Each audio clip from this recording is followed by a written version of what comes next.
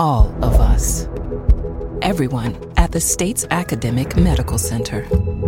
All working together to deliver complete care now and for generations to come.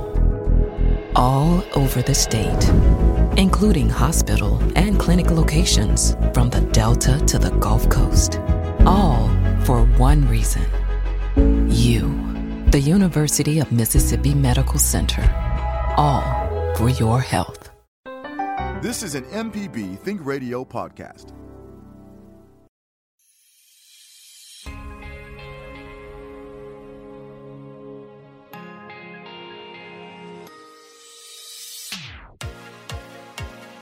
Thanks for joining us today. You're listening to Southern Remedy, Healthy and Fit on MPB Think Radio.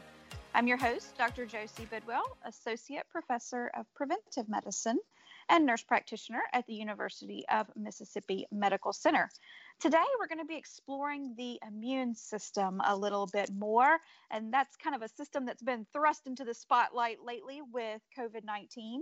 And so if you have questions or comments for us about how the immune system works or anything that you've been hearing, you can give us a call at 1-877-MPB-RING.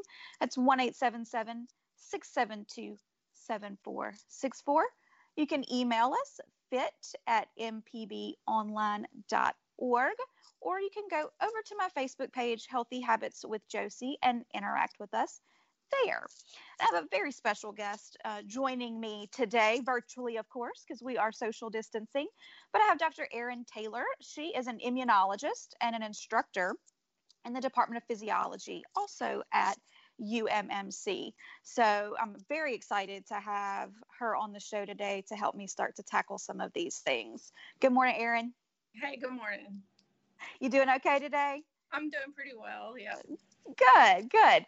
So, you're an immunologist, and so some folks may not know exactly what that is. So tell us a little bit about what that is, kind of what the training is to be an immunologist and what you do at UMC. Sure. So, an immunologist is somebody who studies the immune system, and it can be, you can study usually something pretty specific, so a certain aspect of the immune system. And what I do is I went to graduate school for immunology, so I got my PhD in immunology, and I actually studied something pretty interesting. I studied the immune system of the catfish here at UMC. I know people may not realize that, but what I'd like to remind people is that fish have an immune system that's remarkably similar to humans. So that was my initial training. And then now, after graduating, I work in the Department of Physiology and study the immune system and how it contributes to chronic disease, such as hypertension and obesity and things like that. So yeah, I have a little bit of different experiences. Yeah, which, of course, is, something that I fully support and fully believe in. Listeners to the show know that we talk about kind of the underlying kind of chronic inflammation that is happening with a lot of our chronic diseases, and that obesity in and of itself is a pretty metabolically active disease process going on that has a lot of underlying inflammation going on. So it's fascinating the more we learn about the role of the immune system in chronic disease, not just in an acute situation, which is sometimes what we think about with the immune system. Mm-hmm. So for folks who may not know exactly what the immune system is, what is this very important system? Well, so what I would like people to think about the immune system is it's everywhere. So it's the only body system that you can think of that the cell, the proteins of it are everywhere. They're in your skin, they're in your mouth, they're in the digestive tract, they're in basically every organ tissue or tissue, even your brain. And what the immune system tries to do is it tries to limit an infection or some kind of problem that it senses.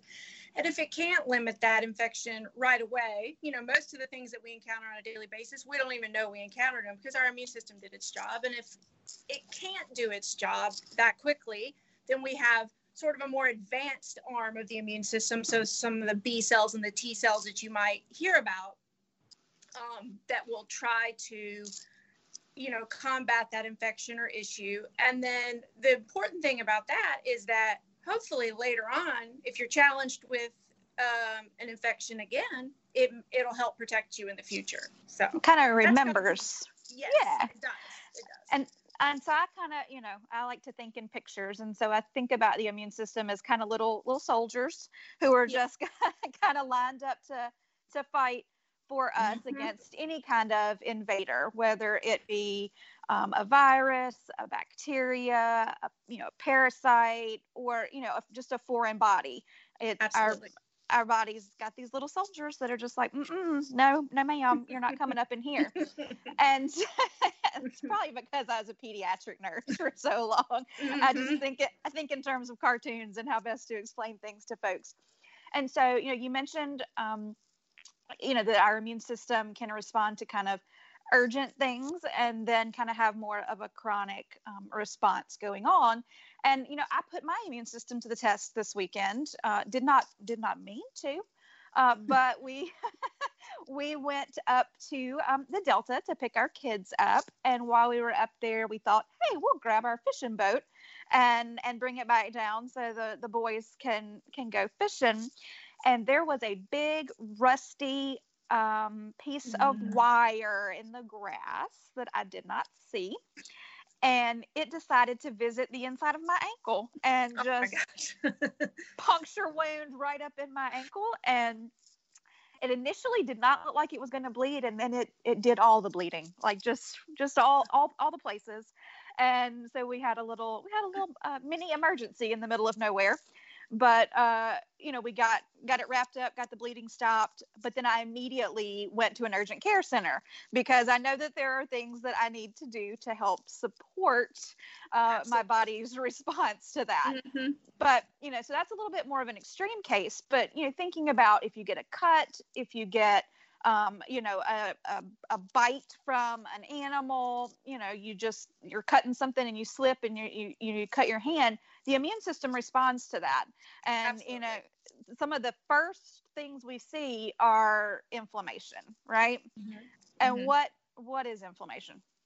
So inflammation is characterized by a couple different things. You'll see, you might see redness, you might see some swelling, and you may see some, something like that. And what's really happening is that your immune system, and I would call it more of the innate or initial form of the immune system, is coming into that area. So it's been kind of just like you said, like soldiers waiting, and they sense something.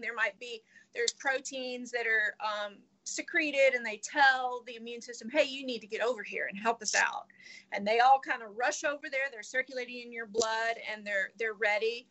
And cells called neutrophils will accumulate there. And those neutrophils, they secrete cytokines and tell your body to try to kind of limit this infection. And so in the case of, for example, you encountering this rusty wire, your immune system immediately went into, it was probably red right away. And sometimes you'll see, not to be too gross, but you might see like white, for lack of a better word, pus there. And actually, I always like to talk about pus because that's actually dead neutrophils. So they've sort of done their job, right? And so that they're there. And that's pus isn't necessarily the greatest thing you want to see, but it is evidence that your immune system and the inflammatory response has actually done something for you.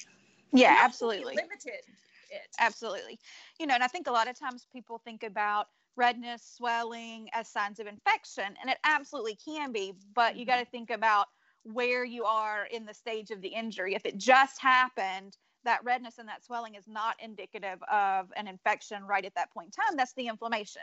So your little capillaries around that area kind of get leaky because they're trying to deliver some different things to the area, and that's why you get some of that swelling, some of that redness, and even some of the heat that you can have in that area because everything is kind of delivered to that area. But if redness and swelling and heat continues past about 24 hours or so, or it starts to get worse, then we got to start thinking maybe there's a secondary infection or something going on here. So we want to help our immune system as much as we can. So in my case, Once we got the bleeding stopped, I immediately asked for some saline and some hydrogen peroxide and kinds of things, and was trying to rinse out as much of that foreign material as I could. And then I went and got a tetanus shot.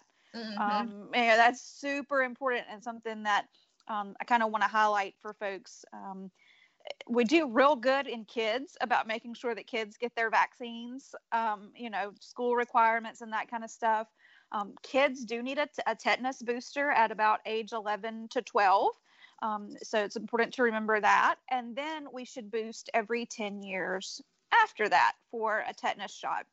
A lot of adults tend to kind of fall off in getting their routine vaccinations there. So it's important.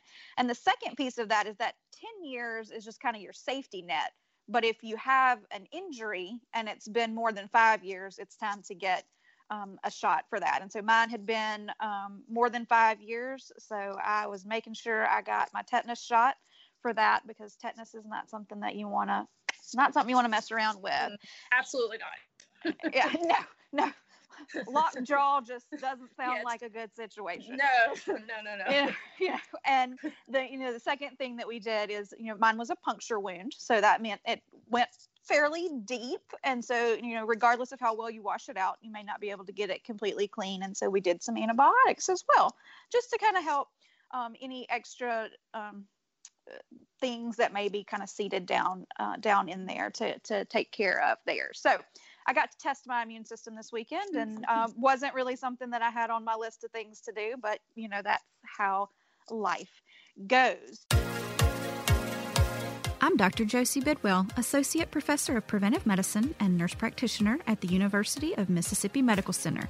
Thanks for listening to the Southern Remedy Healthy and Fit podcast. If you have a question, you can email fit@mpbonline.org or leave a comment on my Facebook page, Healthy Habits with Josie. For ongoing information on staying healthy and fit, subscribe to the podcast using your favorite podcasting app. If you're a parent on the go, but still want to stay informed about your children's education, subscribe to Mississippi Education Connections podcast and listen on the go, anytime, anywhere, on your favorite podcast app. This is an MPB Think Radio podcast.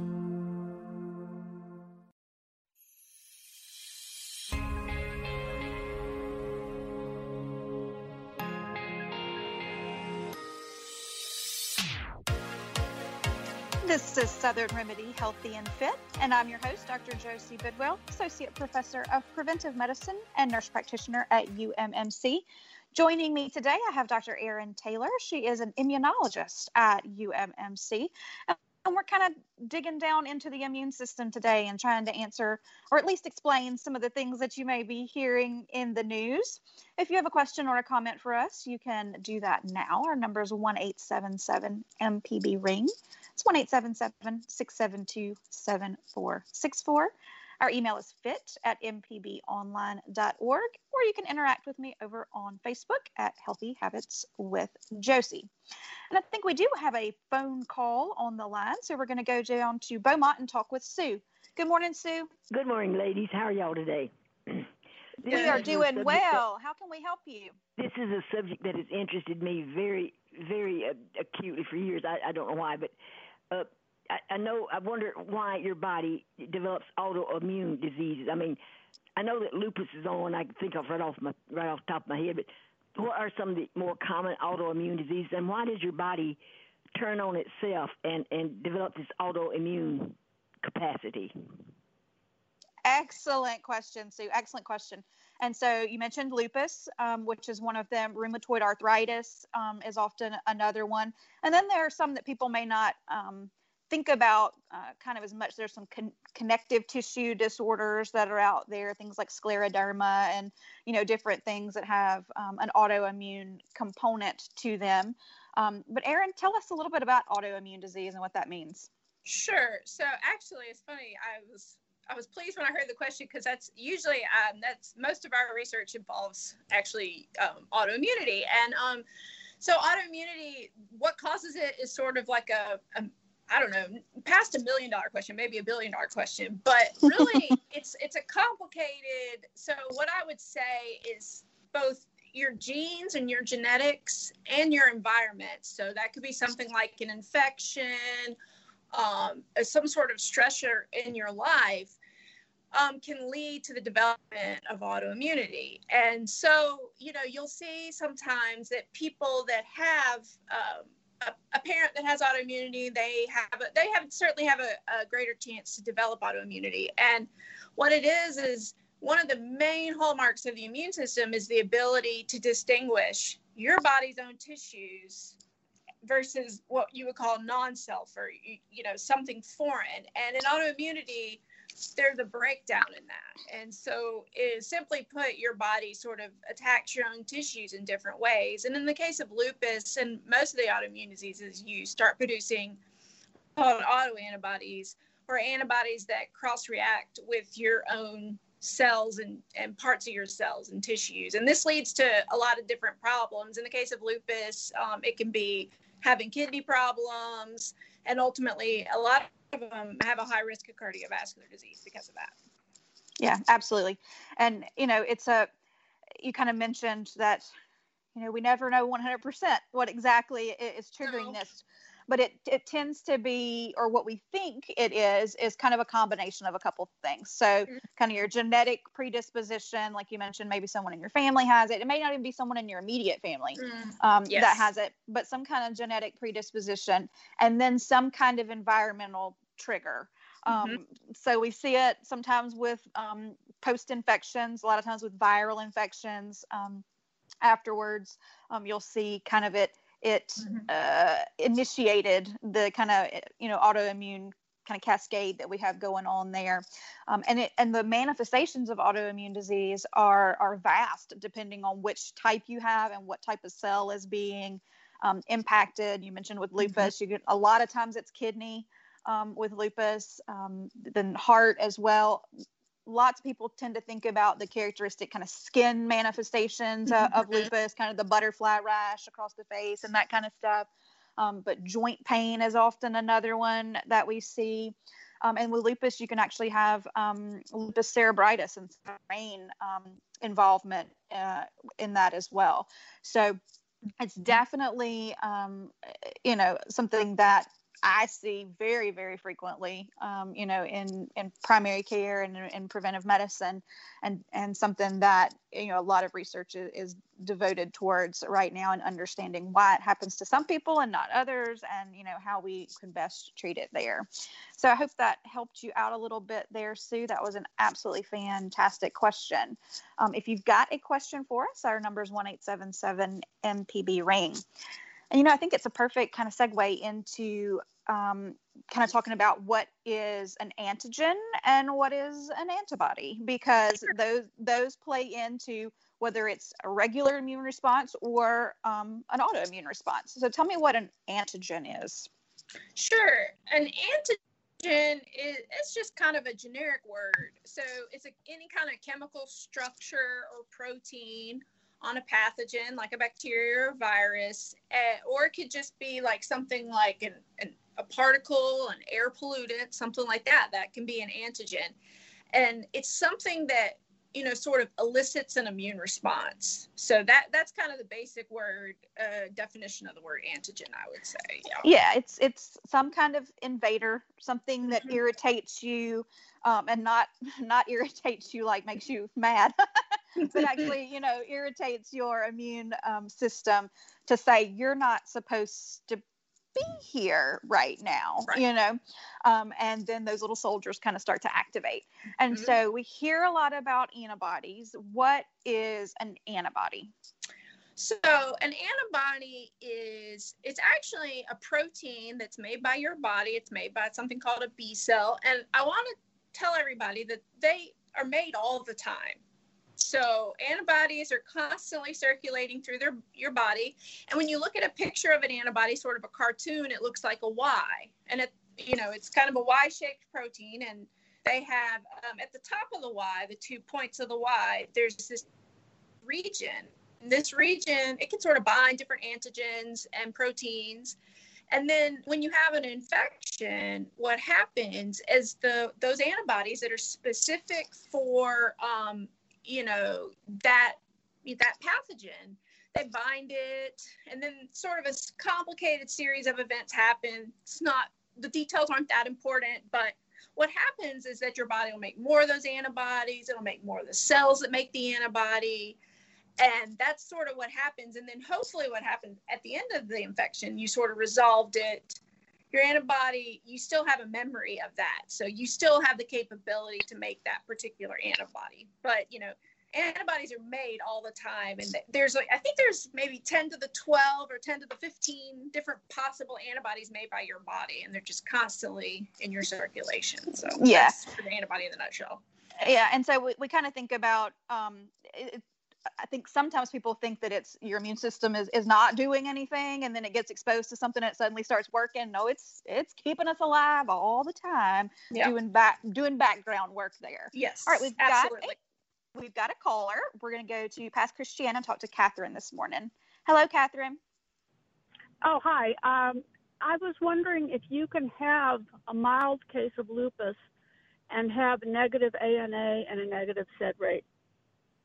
Wow. Okay. That's a great question there. And so, Erin, do you have anything you want to kind of talk about here? Or well, I mean, I have not an MD, so I will say that I'm PhD, but in my knowledge of lupus, yes.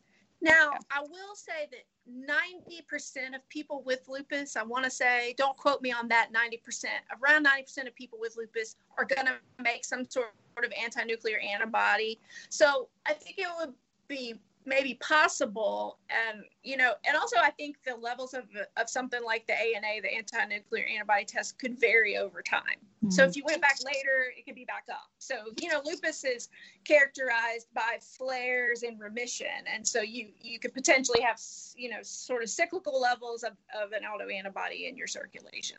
Yeah, absolutely. And so clinically, we see that as well.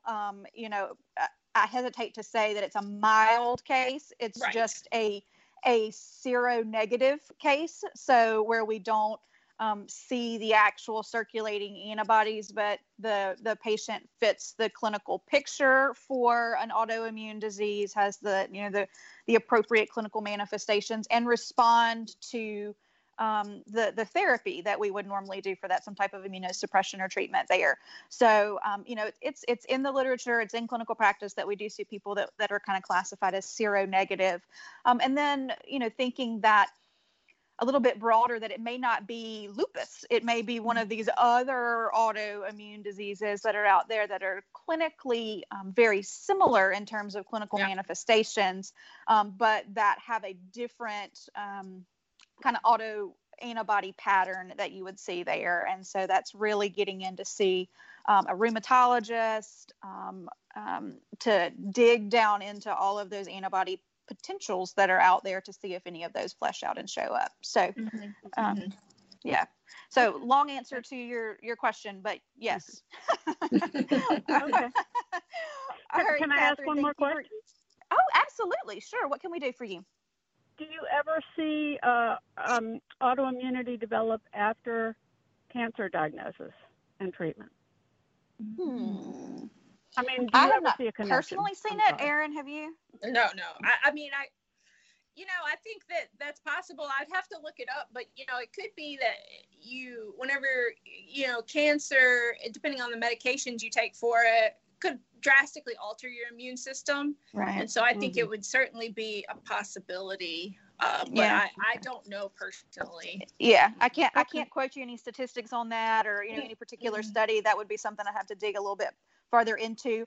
Kind of scientifically, it makes sense, to think about how that could potentially happen. But I don't have kind of hard, concrete evidence for you on that. But it's a great question and one I'll dig into. All right. Thank you. You're welcome. Thank you for giving us a call. I'm Dr. Josie Bidwell, Associate Professor of Preventive Medicine and Nurse Practitioner at the University of Mississippi Medical Center. Thanks for listening to the Southern Remedy Healthy and Fit podcast. If you have a question, you can email fit@mpbonline.org or leave a comment on my Facebook page, Healthy Habits with Josie. For ongoing information on staying healthy and fit, subscribe to the podcast using your favorite podcasting app. Hi, I'm Ryder Taff, Portfolio Manager at New Perspectives, a fee-only financial advisory and co-host of Money Talks. Each week, we take your personal finance questions and tell you about a money topic we hope you find helpful. Money Talks can be heard Tuesdays at 9 a.m. on MPB Think Radio. Podcasts can be found on our website, money.mpbonline.org, or on your smart device's podcasting platform. This is an MPB Think Radio podcast.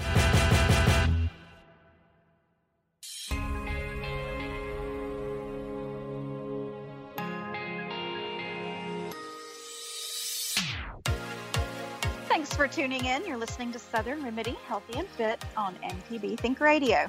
I'm your host, Dr. Josie Bidwell. Joining me today, I have Dr. Erin Taylor, and we're talking all about the immune system today. We've had some great callers. If you would like to give us a call, our number is 1-877-MPB-RING. It's 1-877-672-7464. You can also email us, fit@mpbonline.org. Or you can interact with me over on Facebook at Healthy Habits with Josie. And I think we've got a couple callers on the line, so we'll go ahead and go to Vicksburg and talk with Marcia. Good morning, Marcia. Good morning. How can we help you today? Well, I have osteopenia, and my doctor told me to exercise and get calcium. And she also said to take vitamin D, but she didn't specify a dosage. And you kind of have to be careful with that, don't you? Because it can get too high. Yes, ma'am. So the recommendations are correct. So with osteopenia, kind of the bone is thinning, but not thin enough to be full osteoporosis. So now is a great time to start working on things that help us maintain the bone strength that we have. And so weight-bearing exercise, meaning not in a pool or something like that, where you're actually putting pressure on your bones when you're doing things like walking or jogging or dancing, are great ways to help with that. And then calcium and vitamin D. So I would be curious to know if you've had a vitamin D level checked. I don't know. I didn't get a result on it.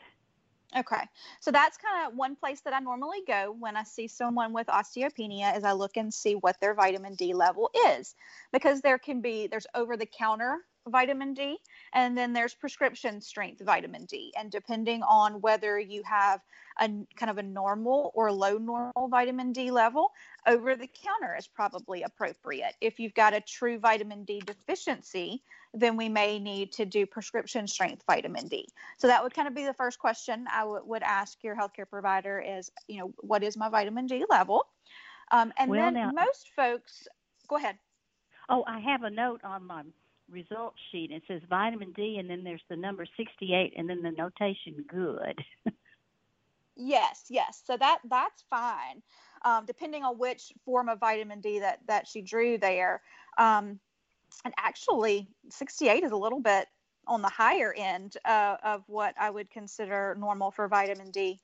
So I would actually recommend that you call your provider and have a little bit more kind of frank discussion about what your vitamin D level is and if there are any kind of specific recommendations for that. Usually most folks who don't have a true vitamin D deficiency are fine to kind of do the over-the-counter calcium and vitamin D, and that's usually about 400 international units of vitamin D in those over-the-counter supplements there. But yeah, we need a little bit more information in your case. So it's time to give them a call and kind of discuss exactly how much vitamin D they want you to be taking. Okay. Well, it could be that she wasn't recommending it, that she was saying, well, you're fine on that. So that may be. Yes. So definitely explore that a little bit more and see kind of what she has in mind for you in terms of your vitamin D. Okay. Well, thank you very much. You're very, very welcome. All right. We've got a couple callers on the line, so we're going to go down and talk to Jeannie in Bay Springs. Hey. Good morning, Jeannie. Good morning. Okay. How can I help you? With this virus thing going around, I want to boost my immune system, and I heard that zinc was a good thing. What are some things that I should do to boost my immune system? And what about zinc? So, and Erin, you can jump in if you feel like it. There's no magic bullet in terms of, a perfect treatment for thing. Vitamins and minerals are important in overall health and in immune function, right? So taking or making sure we have adequate amounts of vitamins and minerals is never a bad thing. Where we would like to see people get those is from food. And so eating a well-balanced diet is one of the best ways to support the immune system. So there are several ways to do it, and we've talked about it on the show some before, and I've posted some graphics about how your lifestyle impacts your immune system. But, a well-balanced diet, and when I say well-balanced, I mean fruits, veggies, whole grains, and then, lean sources of protein, whether that be from an animal source or from a plant-based source there. Physical activity to a certain degree also helps boost the immune system. Now, you can kind of over-exercise to a point where you stress out the immune system, but most people are not going to exercise to that degree. Certainly not if you're just getting the recommended 150 minutes to 300 minutes of moderate intensity exercise. The other two that are really important and not talked about enough are the stress and emotional health aspect to supporting the immune system and making sure that we focus on stress reduction techniques to help, and then sleep.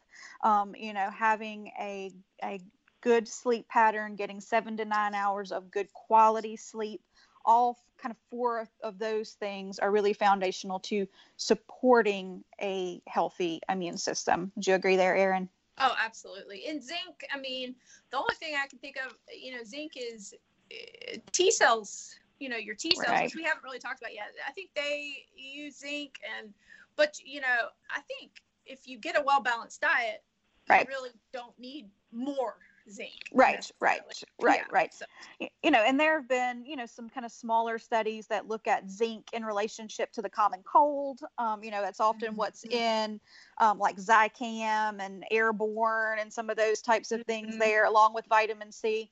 But the kind of effects are small.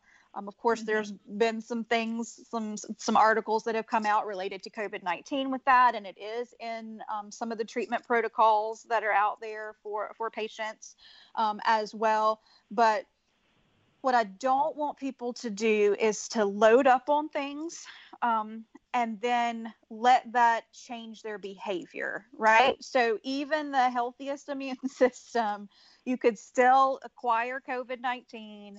You could still have a not great outcome from that.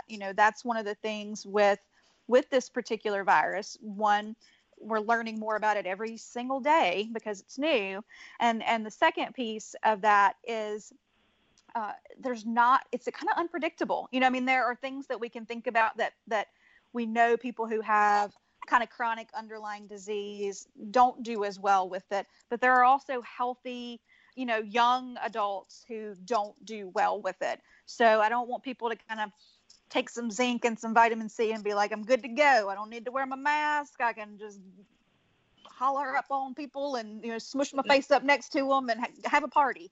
That's just not what we want. Not what we want to do. The best thing is the social distancing, the mask wearing, and hand washing. Hand washing is the number one way we prevent the spread of any type of infection.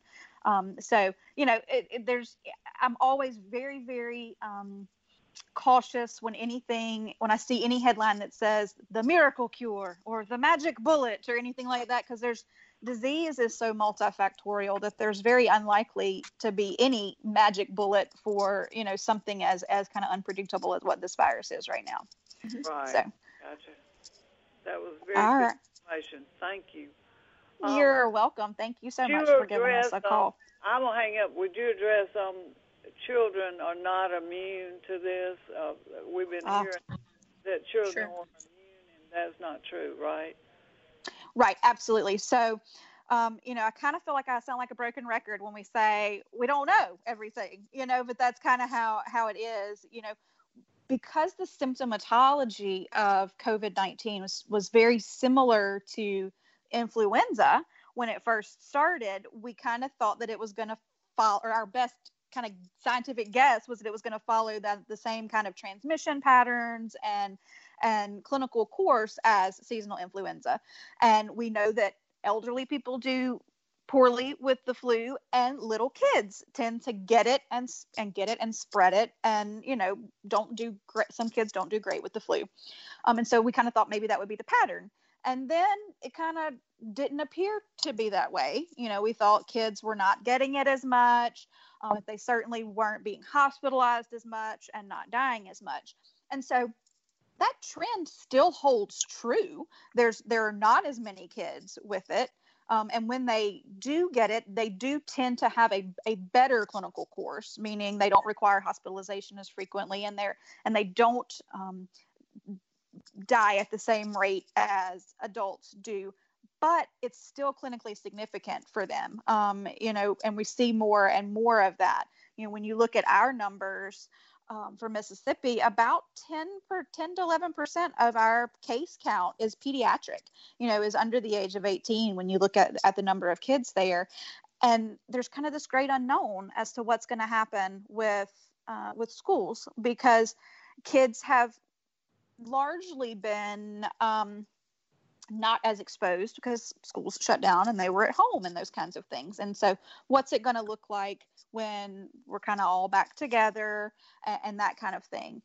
So kids can get it, kids can spread it. And the science around how kids are going to do with it is still kind of evolving. Wouldn't you agree there, Erin? Oh, absolutely right. Yeah. Yeah. And, the thing that concerns me is when we look at, children that have passed away from COVID or that have required hospitalization, they do a lot of them have underlying health conditions, but some of them also have kind of another respiratory pathogen going on. Maybe they have the common cold virus or something like that going on. And so we are rapidly approaching flu season. And so what is the combination of, SARS-CoV-2 and seasonal influenza going to look like as they're both circulating together, and then as there's a co-infection with both of those in someone? So we have absolutely no idea on that one, because it's a situation that we haven't dealt with before. I'm Dr. Josie Bidwell, Associate Professor of Preventive Medicine and Nurse Practitioner at the University of Mississippi Medical Center. Thanks for listening to the Southern Remedy Healthy and Fit podcast. If you have a question, you can email fit@mpbonline.org or leave a comment on my Facebook page, Healthy Habits with Josie. For ongoing information on staying healthy and fit, subscribe to the podcast using your favorite podcasting app. Hi, I'm Walt Grayson. You can now listen to the wild, weird, and wonderful stories of Mississippi with Mile Marker. Some of the big names that travel up and down the highways, obviously Elvis and Johnny Cash, and you had Jerry Lee Lewis, Carl Perkins. Join me as we hit the roads of Mississippi on Mile Marker. Johnny Cash suggested that Carl write a song called Blue Suede Shoes. That was all kind of created with Aaron Amory. You can listen by going to mpbonline.org/radio or by using your favorite podcasting app. This is an MPB Think Radio podcast.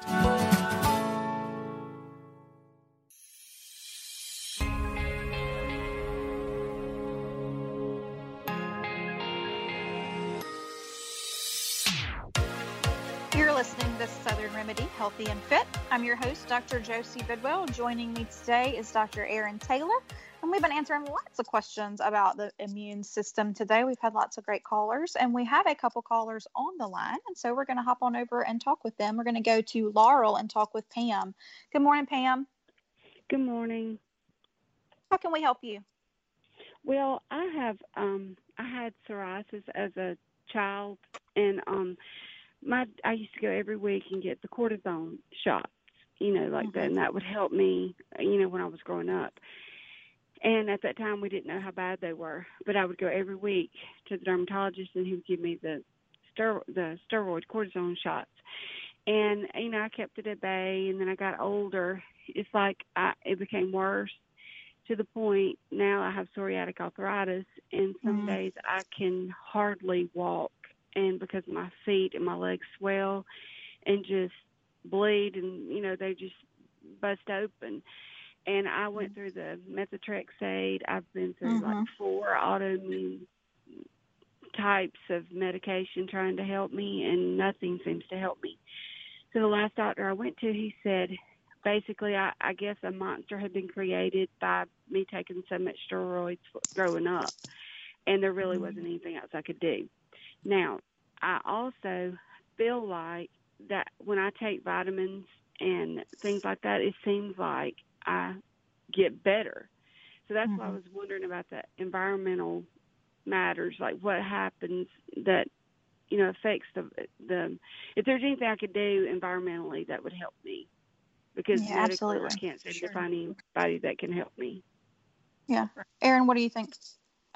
Well, I mean, certainly there's some factors, environmental factors, that unfortunately may have led to your autoimmune disease, but, you know, there's no, like, magic bullet, like, this is the answer, but certainly dietary, at this point, to improve, you know, dietary things could be changed. A Western diet is definitely known. So, like, high fat, high protein, high sugar, all of these things can lead, you know, promote autoimmune disease in sort of a low grade inflammatory state that is, you know, linked with a lot of different problems. Sometimes exposure to UV light can affect some autoimmune diseases. Smoking, so, you know, smoking is a big one.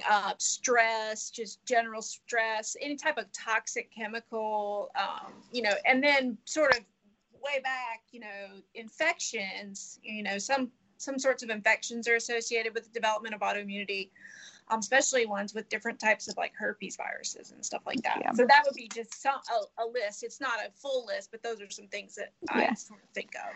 Yeah, and I'm so glad you mentioned the fact that the Western diet or the standard American diet, which if you think about standard American diet, SAD, you know, is kind of contributing to that underlying kind of chronic inflammation that we see going on. So when I'm working with a client in lifestyle medicine that may have an autoimmune issue, you know, of course, I can't say this is going to make you 100% better or this is a, you know, a magic cure for anything, but we can help support your immune system and get rid of the kind of extra things that may be kind of pro-inflammatory or trying to induce some inflammation. And so added sugars is the first one that I look at. And so if we have a diet that's very high in, you know, kind of processed food and foods that have added sugars in them, sodas and candy and cookies and cakes and pies and all this kinds of stuff, you know, we want to try and pull back on that artificial food as much as we can and try adding in fruits and veggies that are going to be rich in antioxidants. And sometimes we will have patients that report kind of a decrease in either their flares or in their perception of the pain or discomfort. Again, not a cure, but kind of a adjunct to just helping your immune system not be quite so irritated at you all the time. So, okay, hope that helps. And he had also, it did, but let me tell you something else. Sure. Tell me that, you know, when I take the prednisone, that it does help, of course. But I know it's got long-term effects, and he said that I could find somebody that would give it to me, but in 5 years that I would be basically in a wheelchair with heart disease and probably blind. Like, he named all of the things that could have probably happened to me. Young children, and I told him that I feel like, you know, in 5 years, I would rather have an active life for 5 years and be able to raise my family than you know, live to I'm 80 and not be able to walk. You know, that's my thought process, and maybe I'm wrong on that. But, you know, being a mother, I want to be able to be as active as I can for my children. Absolutely. So that, I don't know if that's a risk. I guess it's a personal risk if I'm willing to take it. Or not on the prednisone. Absolutely. That's going to be kind of what we call a risk-benefit evaluation, where we look at the very real consequences of kind of chronic steroid use, which you mentioned some of them, you know, weakening and thinning of the bone, cataract development, diabetes, you know, some other endocrine abnormalities that can come along with that. But also the kind of quality of life that you want to have, and matching those two things there. You know, what I tell my patients is you're always in charge. You know, you're always the person that gets to kind of point us in the direction that you want to go in terms of treatment. And if not every person gels with every particular healthcare provider. So if you feel like you're not getting kind of the answers that you are comfortable with, or you're not understanding the treatment plan, it is never wrong to get a second opinion from a different healthcare provider to see if they recommend anything differently in the treatment course. And that's fine. But yeah, it is going to be a more individual kind of assessment on what your goals are and what your quality of life is there. And one more question. I mean, would you recommend like an endocrinologist, like the doctor that's on there today?